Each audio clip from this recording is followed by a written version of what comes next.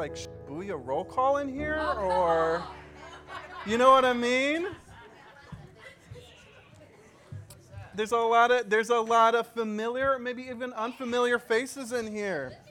Okay, we won't actually do that, so don't worry. I know. I'm gonna stand over here with the young folk. This is where yeah. But good morning. How are you guys? Yeah. We've done it. It's 12 weeks of Luke. 2 chapters a week. Who knew there were like 70 verse chapters? And you're like, what is this reading plan? What's happening here? There's a lot. And man, we have enough to probably chew on for years, right? But this has been a journey. And it's not coming to an end. It continues, right? But we're looking at Luke chapters 23 and 24. That's what we read last week. And that's what we're going to focus on today. So today I'm going to bring us home. God's already brought us home. We're going to look at the end of the Gospel of Luke together and a story in there that kind of just sticks out like a sore thumb. I believe has a lot of relevance for us. That's where we will sit this morning. In December, I'm sure you guys know next week is going to be the family service. And the middle schoolers are going to be doing a pancake feed. Yeah? More details to come. That's going to be awesome. But don't forget, service will be at 11 a.m. next week, okay? Just don't forget that. But then we'll be reflecting on Luke for the next Sunday after that. So we're not done yet, is my point. Okay? We're not done yet. So if you want to open up to like Luke 23 and just kind of hover there, because that's where we're going to be today.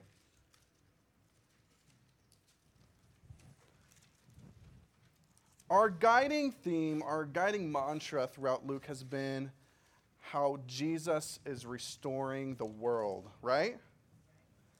And I think that's, we're going to see that deeply today. You know, and I feel like I say this probably too much, but I'm a teacher, and people, there's this dynamic that happens with teachers, especially history teachers, it seems like. People will come up to me, and maybe it's been one of you, or maybe it's been other people too, but they'll come up to me and just start talking about all this history stuff. And I'm like, wow, that's really cool. And they're like, you didn't know that? And I'm like, no. And then the line comes, but you're a history teacher. And then I sometimes a little too sarcastically say, yeah, I'm not a history book. I'm a history teacher. I'm not Google. You're right? I'm not Google, but there's this kind of that dynamic there, right? I think it can be that way too. People, even in the church, people are like, man, Ethan, do you want to be a teacher in the kingdom? You want to be a teacher in the church? And I'm kind of like, yeah, but probably not in the way you're thinking, right? Because I think we often look at teachers like someone who knows it all. Yeah? And you sit there and take notes and consume the information, and the teacher delivers that information. And I'm like, yeah, I do want to be a teacher, not that kind of teacher. I want to help people learn how to learn. I want to help people facilitate. I want to put the right information in front of them at the right time and have them reach out for it, not me spoon feed it to them. That's education. That's learning. That's what I'm passionate about. When people are like, I wasn't asking for all of that, Ethan. Just asking if you wanted to be a teacher. You know, but that's my response. Yeah, I do, but probably not in the way you're thinking. You know, I think kind of similarly, we see Jesus have this response when he's put on trial. After he's arrested, he's put on trial. They're like, you're the Messiah, right? And what does he say? He's like, if that's what you say. He's like, yes, I am, but the context there and kind of the passiveness there is like, yeah, but not quite in the way that you think. So I am the Messiah, but not the Messiah you're talking about, right? And I think we're going to see that, we do see that at play here. People have a particular view of what they're looking for in the Messiah. And Jesus is like, yeah, I am the Messiah, but not like that. Not like that. The problem we find through Luke is a rejection. Throughout Luke, we find people rejecting Jesus as he is. People rejecting the Messiah for who God has intended them to be. And instead, they favor false ideas of what a Messiah should be. So let's do this. We're going to contextualize where we're at right now. Last week I kind of stuck in 21. We didn't really get into the passion narrative where Jesus gets arrested and goes to the cross and is killed. But Jesus, going into Luke 22, Jesus had just told them what's going to happen to Jerusalem if they don't repent. If the nation of Israel does not turn to God and turn away from these systems and traditions that they've added on, the yokes that they've added on, if they don't repent from that, it's going to be over. So it's Passover time. And Passover is this big, big, big holiday. Imagine Christmas, but everybody went to one city to celebrate. If you were Jewish, you went to Jerusalem to celebrate Passover. So the city is beyond bustling, right? There's a lot of people there. Pilate goes there. He's the Roman governor. He has to be there to keep the peace. He's not participating in Passover, but Passover historically is when stuff goes down, like revolutions and stuff like that. Okay? Herod too. Herod is he is Jewish, ethnically Jewish, and so he goes to Jerusalem as well, and he's there for the Passover. And in this time, Jesus is reminding them that he's going to suffer. That he's going to suffer. And we see this dialogue in 22 where Jesus is telling them he's going to suffer. And they have the Passover meal. And then right away, the disciples, how do they respond? They respond with their dreams of being second in command.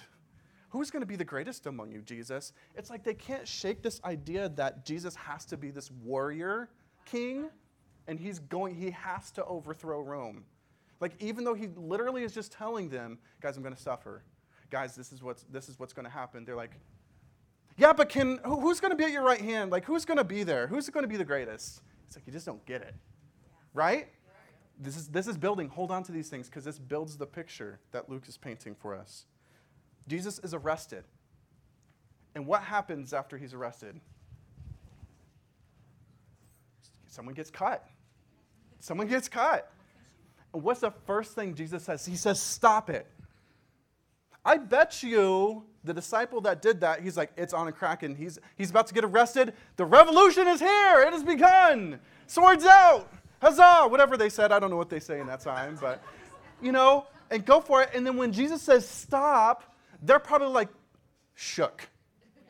And then he's arrested. And then guess what? How do we know the disciples are shook and that their world is shattered? Because Jesus all of a sudden isn't this warrior Messiah that he's been telling them the whole time. But they figure it out. What do? They run away. That makes sense because we always read that. Like they ran away just because they're just so unfaithful. Right? We just kind of oversimplify that maybe. But they ran away because, okay, he really isn't doing the things we wanted him to do. He really is different. Jesus is on trial. It's interesting how that happens. Judas has him arrested at night so that people don't see. Because if the people saw it, guess what they would want to do? Huzzah! Right? It's time to go.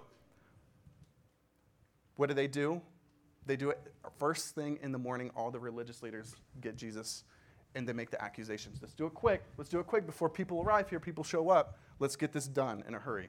And they accuse him. They accuse him of three things. Hold on to these because this is important. They accuse him of disturbing the Jewish peace. This guy is undermining our system. He went through the temple. It was kicking people out. Yeah? He's talking about our money. He's talking about our positions of power. He's talking about our status. This guy's disturbing our peace. Two, that he's fomenting rebellion. He's telling people don't pay taxes to Caesar. That's what they accuse him of. Is that true? No, he actually said give to Caesar what is Caesar's. So they're lying, but they're saying, hey, he's suggesting you don't pay your taxes. And then three, that he's a political threat. He's claiming to be the king, right? He's a political threat to Rome. That's their accusation. All right, you're still in Luke 23, right? Okay, let's go to the text here. In verse 13. How was the context helpful? Yeah. Okay, hopefully. Okay, 23, starting in verse 13. Pilate called together the chief priests, rulers, and the people, and said to them, "You brought me this man as one who was inciting people to rebellion. I've examined him in your presence, and I've found no basis for the charges against him. Neither has Herod. For he sent him back to us, as you can see. He's done nothing to deserve death." And I'm telling you, if a Roman is saying that, if Pilate is saying that, who is notorious for killing Jewish people specifically, if he's saying this Jewish man, this Jewish rabbi is not deserving of death, you better listen. "Therefore, I will punish him and then release him." But the whole crowd shouted, "Away with this man!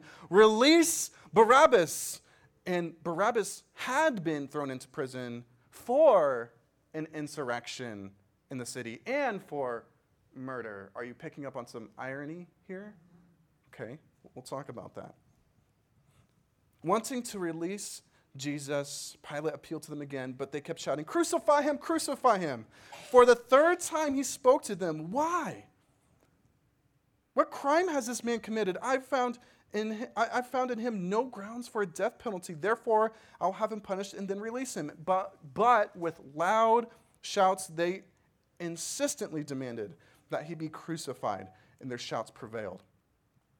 So Pilate decided to grant their demand. He released the man who had been thrown into prison for insurrection and murder, the one they asked for, and surrendered Jesus to their will.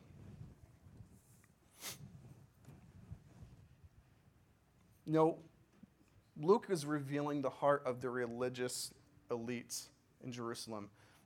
And he's doing that by showing how they chose Barabbas over Jesus. They chose the one who fit into their way of life, their culture, their system. And they demanded death to the one who threatened all that. We too are offered a similar choice very, very frequently. But God is restoring the world by the death of his son for those of us that we just least deserve it. So here's a question. If you're a question person, I'm a question person. If you're a question person, here's the question. When it really comes down to it, why do God's people reject Jesus? When it really comes down to it. So I got one idea for you today. One idea. Keep it simple. Middle school's I didn't give middle school a shout out. Middle school's joining us today. Good morning. I'm glad you guys are here. Oh, there's applause and everything.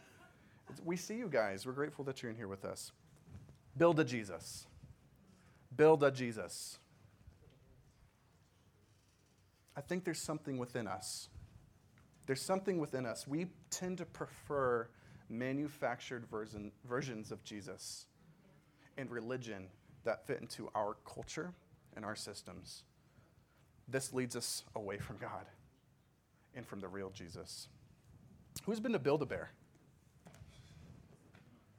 That's it? None of you guys? You don't have to you want to close your eyes and then raise your hand? I didn't say who went to Build-A-Bear yesterday. Don't be embarrassed. Right? Right? I have a distinct memory. What's a Build-A-Bear? Okay. No, that's fine. That's fine. This is good. That's a good question. It's a place where you go and you can create your own teddy bear. You pick what it looks like. You can put the stuffing into it, and you can customize it, right? It is so cool. I remember my first experience at a Build-A-Bear in Chicago, because there wasn't even one here. It was in Chicago, and I was probably too old. I was like 10. I was probably too old for that. But I really wanted one, because it's such a cool thing. Like, where else can you make your own stuffed animal? That's pretty cool. So many options. I didn't even build a bear. I built an elephant. Elephants are my favorite animals, right? I built an elephant. I was like, you can do that? That's a thing? And you can buy clothes for it, and they charge you like $29.99 for every piece of clothing, every sock they put on, right? Everything. But it was such an experience. I'm like, oh, this is great. I no longer have to get the teddy bear that's given to me. I get to make my own. But that's a cool thing, right? We like that. You guys already know where this is going, though, huh? You're like, yeah, Ethan, okay, don't smack us in the face. But this is my bear or elephant. I made it. I chose everything about it. It fits my desires, my suiting, my preferences, all these things, right? And it probably looks like nobody else's out of all the different options and things you can put on these stuffed animals. Probably no one else has one that looks just like mine. It's mine. I think this is already hitting home maybe a little bit. Build a Jesus. I think we live in a Christian culture, a national Christian culture that's all about my Jesus. My Jesus. Go listen to some of the top hits, Christian top hits, music. And just count how many times you hear my Jesus. My Jesus. What's your Jesus look like? What's he sound like? Act like? Did you put your own flavor on Jesus? Does your Jesus have Chacos? Does your Jesus, we're just talking in pre-service, did anybody have this like 1970s Jesus culture? White Jesus, long brown hair, bright blue eyes, walking on the water, stoic, more stoic than and he's just like walking. He doesn't look mean, but he's just walking. No one had a picture of Jesus on their wall like that? Don't lie to me. Don't lie to me. Okay. I'm like, if you grew up in a white household in the Midwest, don't lie to me.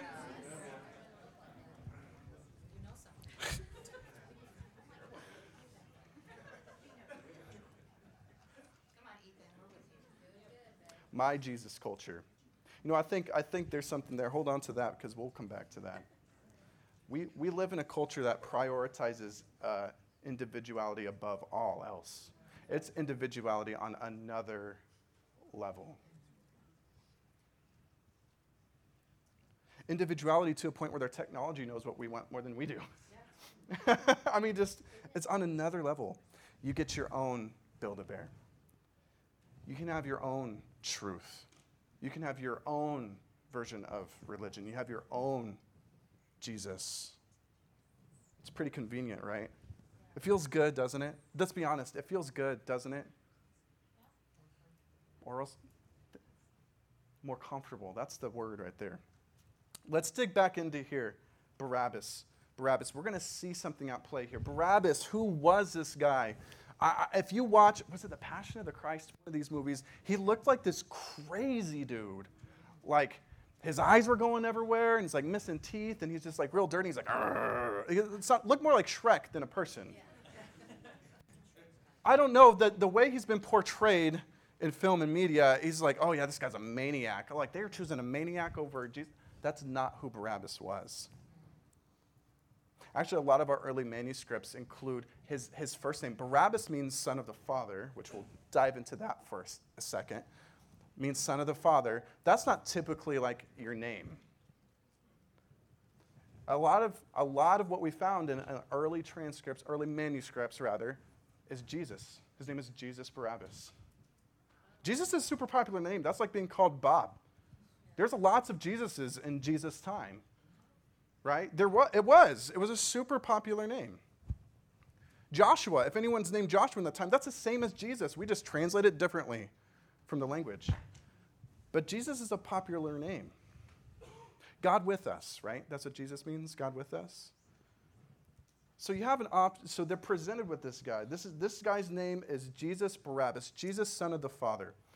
And he is the warrior Messiah that the people wanted. Because he was arrested for actually causing an insurrection. And if you look at the other gospel accounts, I believe Matthew and Mark get a little bit more specific. They're like, he had, as you know, he caused this recent revolt. Like, the people that had read the Bible understood, like, oh yeah, that was the guy who caused another revolt who was trying to overthrow Rome. He's that type. Are you with me? Yeah. He's the one who wanted to start an insurrection. He's the kind of guy they were looking for, in a sense. He'd actually done the things that Jesus was accused of doing. Right? Son of the Father. There's an interesting wordplay happening here because son of the Father can mean a lot of things. It could mean son of your father. It could be son of a teacher. I think the idea Luke is getting at here and what the Gospels are getting at is they had a choice to make. Barabbas is kind of the son of his generation. He's a representative of his father, of his culture, of the people, of what they wanted, the kind of Messiah figure they were looking for. That's what he's embodying here. And you have Jesus, Messiah. Jesus, the anointed one. Jesus, the promised one from Scripture, from the prophets. And he is not what they were looking for. And they're presented with the option 3 times. 3 times. Let that sink in, right? Yeah. They had a choice between Barabbas and Jesus. When it came down to it, the religious elite chose the one that was safer for them, someone they knew how to handle and deal with, someone that supported their worldview. Let's get Rome out of here. Someone who didn't threaten their system, their setup. Someone who lived out their culture instead of questioning it. Jesus was rejected because he was dangerous to them. Are you hearing this? Yes. Had they accepted Jesus, the whole religious system in Jerusalem would have had to make some crazy changes. It would have flipped things upside down. It would have brought an end to their rule, those specific people that were there, who were kind of had the privilege of those systems. They would have to give that up. They'd have to change that. And historically speaking, do human beings do that well, giving up their position of power, their privilege? Yeah, we know how that story goes.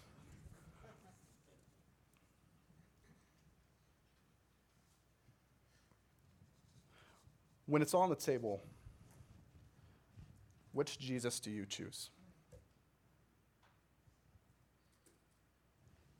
Like even in the church, we know, hopefully we're aware by now, we have a tendency ourselves to build traditions. We have a tendency ourselves to build expectations and project expectations based on our own ambition, based on our preferences, based on what they're doing. So we should do that too. But not on the culture of Jesus. How can this be? How can this be? How can this still be? How can this still happen? Does this still happen? How can this still happen? You know, Luke 24 says something that's kind of interesting here. You flip there. Maybe not even have to turn a page here. But this is after Jesus is resurrected and he comes back to his disciples.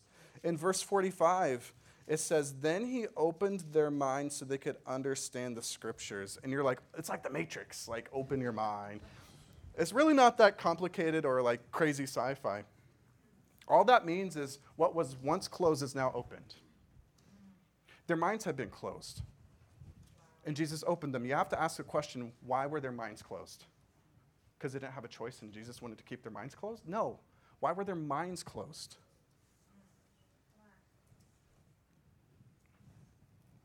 They couldn't believe the Holy Scripture because they had their minds closed. I'm being careful not to say closed-minded because I think we have our own definitions of that may not be helpful, right?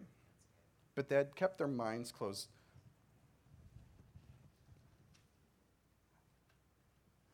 Where in your life is Jesus a threat to?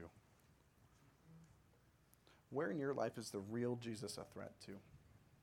We've got to be asking ourselves this question. We have to.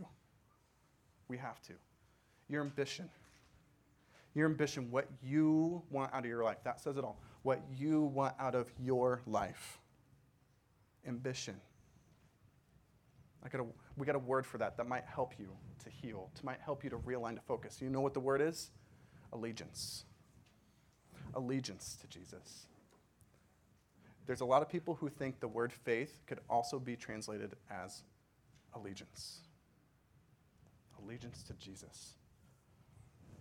Your culture is the real Jesus a threat to your culture? What does that mean? That's a big thing, right? Another plug for Monday night. What does that mean? Your culture. Is it possible that there are things that we grow up being taught and being told and just experiencing and assuming that can have negative consequences? That can keep us from seeing God or keep other people from seeing God? There's a word that might help you with that. It's called grace. Having grace with yourself but having grace with other people from other cultures. Is Jesus a threat to your view of God?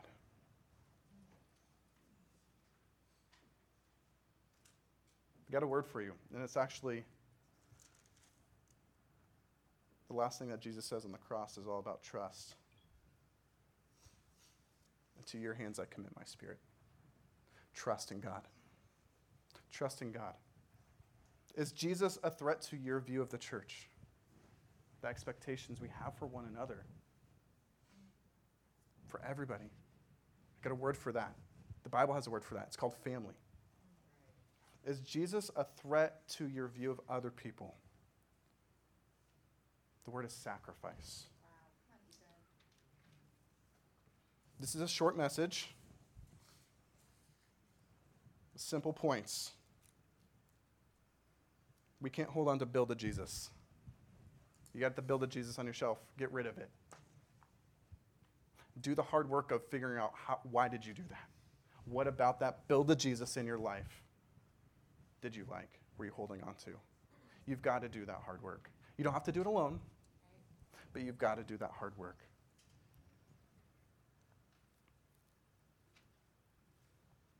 The question I hope you guys leave here asking is a hard question. There's been a lot of hard questions over these past 12 weeks, but that's what we're dealing with here. Right. We're not dealing with a kumbaya Jesus. We're dealing with we would like that, yeah? I want a Jesus, he's like, hey, Ethan, you want to go grab some coffee and just talk about life? I'm like, yeah. He's like, do you want to go hiking in the woods? I'm like, yeah, Jesus, I would love that. Do I want a Jesus that is reminding me all day, every day about the deep parts of my heart that are in opposition to God? I don't like that. The question we got to ask ourselves is, do you prefer Build a Jesus or Jesus Messiah? And why? I think once we can grapple with this question, the cool thing about the word, the name Israel is he who wrestles with God. That's what Israel means, right? He who wrestles with God, right? That's kind of our role now. Jesus became the new Israel, and we are his followers. Wrestling with God is incredibly significant. Wrestling with this question is incredibly significant, and I say that to say that if we, as followers of Jesus, are not wrestling with these hard questions, imagine the impact that has on the people around us. Imagine how we portray God. Imagine how we end up portraying Jesus to other people. Right. That's good. I believe that once we really start to wrestle with this question, that we can make space for God to do some amazing things within us and through us. So the bottom line here, the deepest parts of us are so locked up and opposed to just anything foreign, right? We got a lot of words for that. We got a lot of names and labels for that, right? Call it what you want, comfort, tribalism, whatever. There's a lot there. The culture that Jesus is offering you and I today and offering the world is so foreign. It's different. Being a disciple doesn't mean that one time, a long time ago, you made the decision to bring Jesus into your heart and he's just going to do it all. Okay. It doesn't work like that, right? It means you've made a commitment to a lifetime of hard, emotional, and spiritual work of building awareness of your own heart and the lives of people around you and learning what it means to truly sacrifice on the deepest of levels. Or like Jesus said in Luke 9, to carry your cross daily.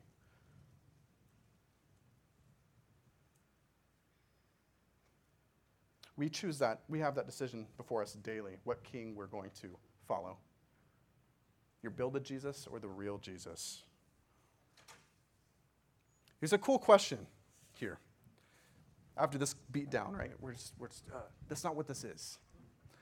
Because Jesus has an answer for us with where we're all at right now. For everybody in this room, young, old, wherever you're, new, old, or whatever. I said old too much. But Jesus has a response for you in this. What is the result of that rejection? What is the result of that rejection? The Bible talks about that. Follow along. Let's go to Romans 5.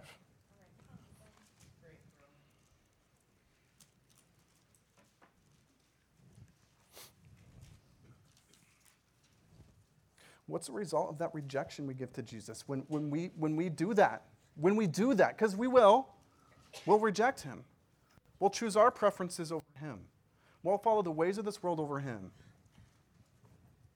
Romans 5. Therefore, since we've been justified through faith, we have peace with God through our Lord Jesus, through whom we've gained access by faith into this grace in which we now stand. And we boast in the hope of the glory of God. Not only so, but we also glory in our sufferings, because we know that suffering produces perseverance, and perseverance, character, and character, hope. And hope does not put us to shame, because God's love has been poured into our hearts through the Holy Spirit, who he's given to us. You see, at just the right time, when we were still powerless, when we were still sinning, when we were still choosing build to Jesus, Christ died for the ungodly.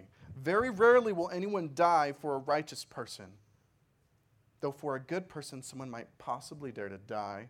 But God demonstrates his own love for us in this: while we were still sinners, Christ died for us. We're going to take communion together here in a moment. On the cross, if you go back to Luke and you can read this, on the cross, Jesus' last moments on the cross, he looks to those same people who are falsely accusing him. He looks to those same people that put him there. And he loved them. I can't comprehend that. I don't know about you. That is love I cannot comprehend, but I want to. He begged God for their forgiveness. So how does Jesus respond to our rejection? That's the cool thing here. That's the cool thing about Jesus. He responds with grace, love, and forgiveness. And it's new every day. You can reject him in this moment.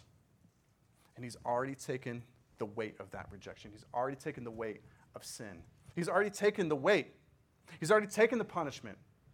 So in the next moment, you can go to him. You can accept him. Amen? Amen. I'm going to pray for us. We're going to take communion, and we're going to keep on worshiping together.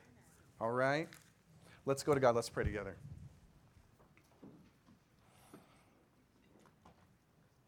Father, we come before you, and we're grateful that you are our God and that we are not.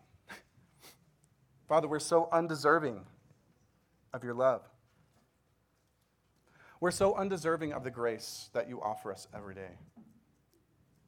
And Father, we come before you and we pray and we ask for you to help us see the real Jesus in our lives, to help us do the hard work of suffering and suffering well and carrying our cross.